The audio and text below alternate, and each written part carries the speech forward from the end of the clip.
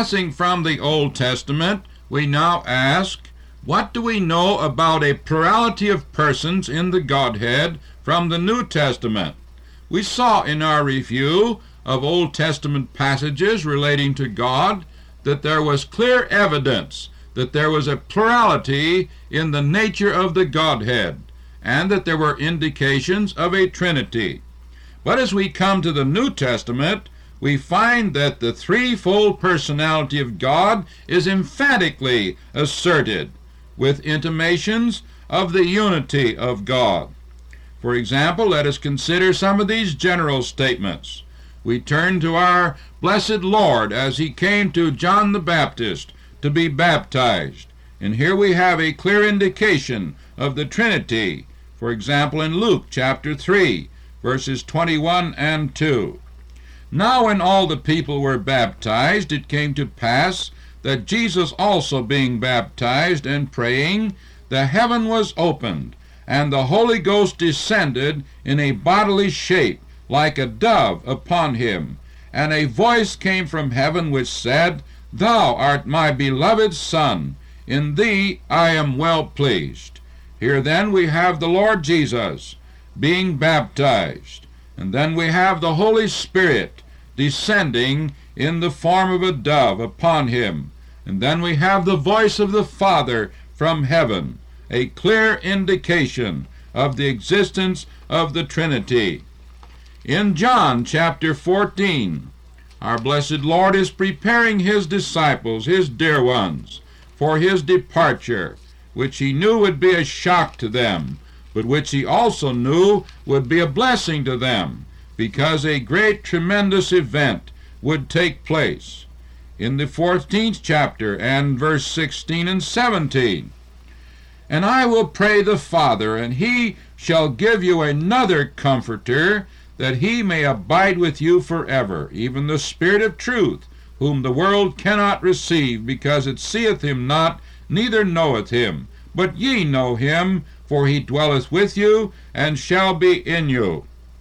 Also in the 26th verse, But the Comforter, which is the Holy Ghost, whom the Father will send in my name, he shall teach you all things, and bring all things to your remembrance, whatsoever I have said unto you. Here then we have the Lord Jesus praying unto the Father, and discussing with the Father the coming of the Comforter, a clear indication of the tripartite nature of God. And then in that great baptismal command, as recorded in the 28th chapter of Matthew's Gospel and verse 19, we have explicitly an assertion of the Trinity. Go ye therefore, our Lord said, and teach all nations, baptizing them in the name of the Father, and of the Son, and of the Holy Ghost, teaching them to observe all things, whatsoever I have commanded you. And lo, I am with you always, even unto the end of the world. Here then is a threefold name in which the individual believer is to be baptized, a clear assertion of the Trinity in the Godhead. In the 12th chapter of 1 Corinthians and verses 4 to 6, where the gifts of the Holy Spirit unto the body of Christ, the church, are discussed, we have a threefold reference to the Godhead. Now there are diversities of gifts, but the same Spirit. And there are differences of administrations, but the same Lord. And there are diversities of operations, but it is the same God, which worketh all in all. Here then we have the Spirit referred to, the Lord referred to, and God the Father referred to, a clear indication of the Trinity. Each of the members of the Trinity have a distinct work in the great accomplishment of man's salvation. Peter narrates this in his first epistle, chapter 1 and verse 2. Elect according to the foreknowledge of God the Father, through sanctification of the Spirit, unto obedience and sprinkling of the blood of Jesus Christ. Grace unto you and peace be multiplied. So here we have the forethought or purpose of God the Father, we have the sanctification of the Holy Spirit, and we have the atonement of the Lord Jesus Christ, a clear presentation of the functions of the Trinity in salvation. Also in chapter 3 and verse 18, "For Christ also hath once suffered for sin, the just for the unjust, that he might bring us to God, being put to death in the flesh, but quickened by the Spirit." Again, the threefold nature of God. We have already read in our discussion Ephesians chapter 4 and verses 4 to 6, where we read about one Spirit, one Lord, one God. And that great apostolic benediction, as recorded in 2 Corinthians chapter 13 and verse 14, sets before us clearly the Trinity. The grace of the Lord Jesus Christ, and the love of God, and the communion of the Holy Ghost be with you all. So each of the members of the blessed Trinity have a great and a glorious function in the way of salvation.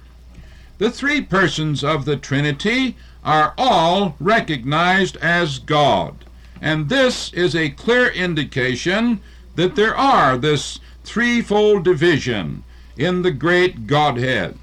Many references, of course, are found to God the Father, just to cite a few of them.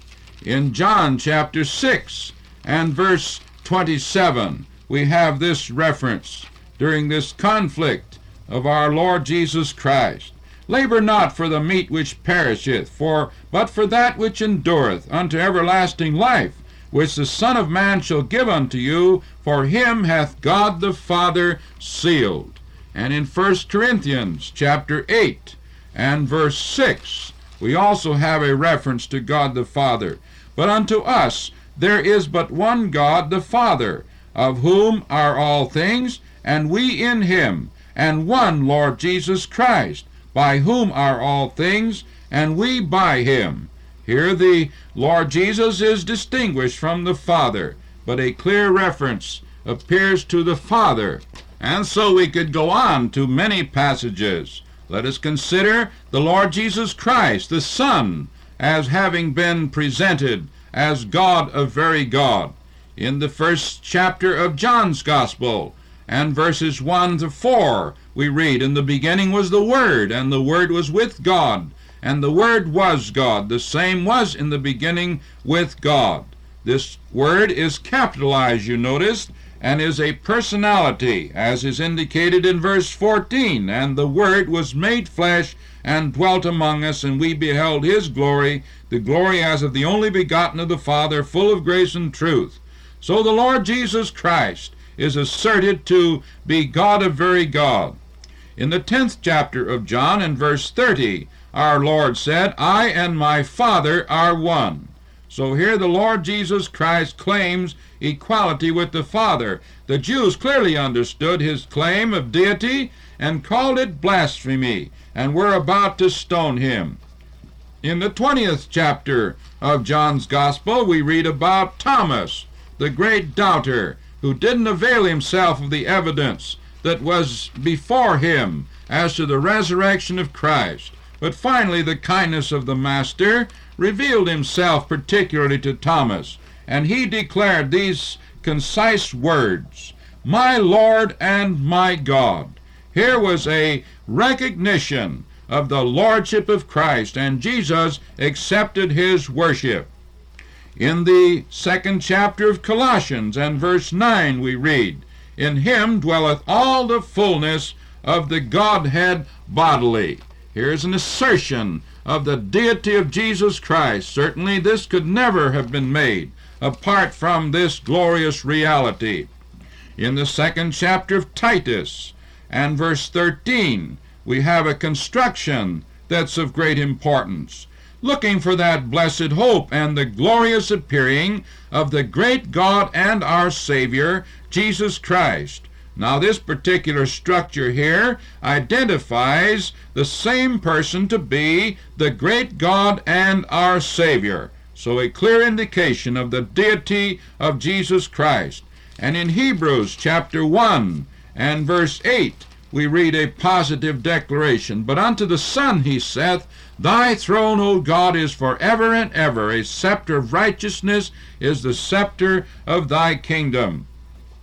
And in 2 Peter chapter 1 and verse 1, we have this assertion. Simon Peter, a servant and apostle of Jesus Christ, to them that have obtained like precious faith with us, through the righteousness of God and our Savior, Jesus Christ. Here is this positive identity. But we go on quickly to the consideration of the Holy Spirit. He also is called God, and he is truly revealed as a person, so that we should use the personal pronoun in referring to him. In the 5th chapter of Acts, when the deception of Ananias and Sapphira was brought before the leaders of the early church, we read these words concerning Ananias. Verse 3, But Peter said, Ananias, why hath Satan filled thine heart to lie to the Holy Ghost, and to keep back part of the price of the land? Whilst it remained, was it not thine own? And after it was sold, was it not in thine own power? Why hast thou conceived this thing in thine heart? Thou hast not lied unto men, but unto God. So here Ananias is pictured as having lied to the Holy Ghost in one verse, and in the next verse he is pictured as having lied unto God. Here is an identification of the Holy Spirit with God as one of the true members of the deity of the great Godhead. In 1 Corinthians chapter 2 and verses 10 and 11, we have the Spirit of God revealed as of great infinite knowledge, but God hath revealed unto us by his Spirit. For the Spirit searcheth all things, yea, the deep things of God. For what man knoweth the things of a man, save the spirit of man which is in him? Even so the things of God knoweth no man, but the Spirit of God.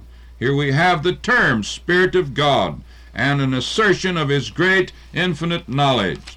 In the 2nd chapter of Ephesians, in verse 22, we read, In whom ye also are builded together for an habitation of God through the Spirit. So this habitation is of God through the Holy Spirit. And so we could go on. As we read many passages in the New Testament concerning the names, works, claims, attributes, relationships, and prophecies of Father, Son, and Holy Spirit, an abundance of evidence settles down upon us of the Trinity. In fact, how can the New Testament be read in common sense without recognizing this great revealed concept of God? That God is a Trinity appears to spring forth from the very warp and woof of the New Testament. May we pray. Heavenly Father, we're so grateful for this clear indication of the mystery of thy divine nature, and how we thank thee that we have this profound truth before us. It should challenge us that thou, our Heavenly Father, hast taken great pains in redemption, and that thou, our Lord Jesus Christ, hast died for the sins of the whole world, and therefore for our sins, and that thou, blessed Holy Spirit, art sent forth to convince the world of sin and to be the comforter of the believer. How we thank thee for this profound collections of truth for us to think upon. May many avail themselves of this day by repentance and faith in the Lord Jesus Christ and in his death. In thy precious name we pray.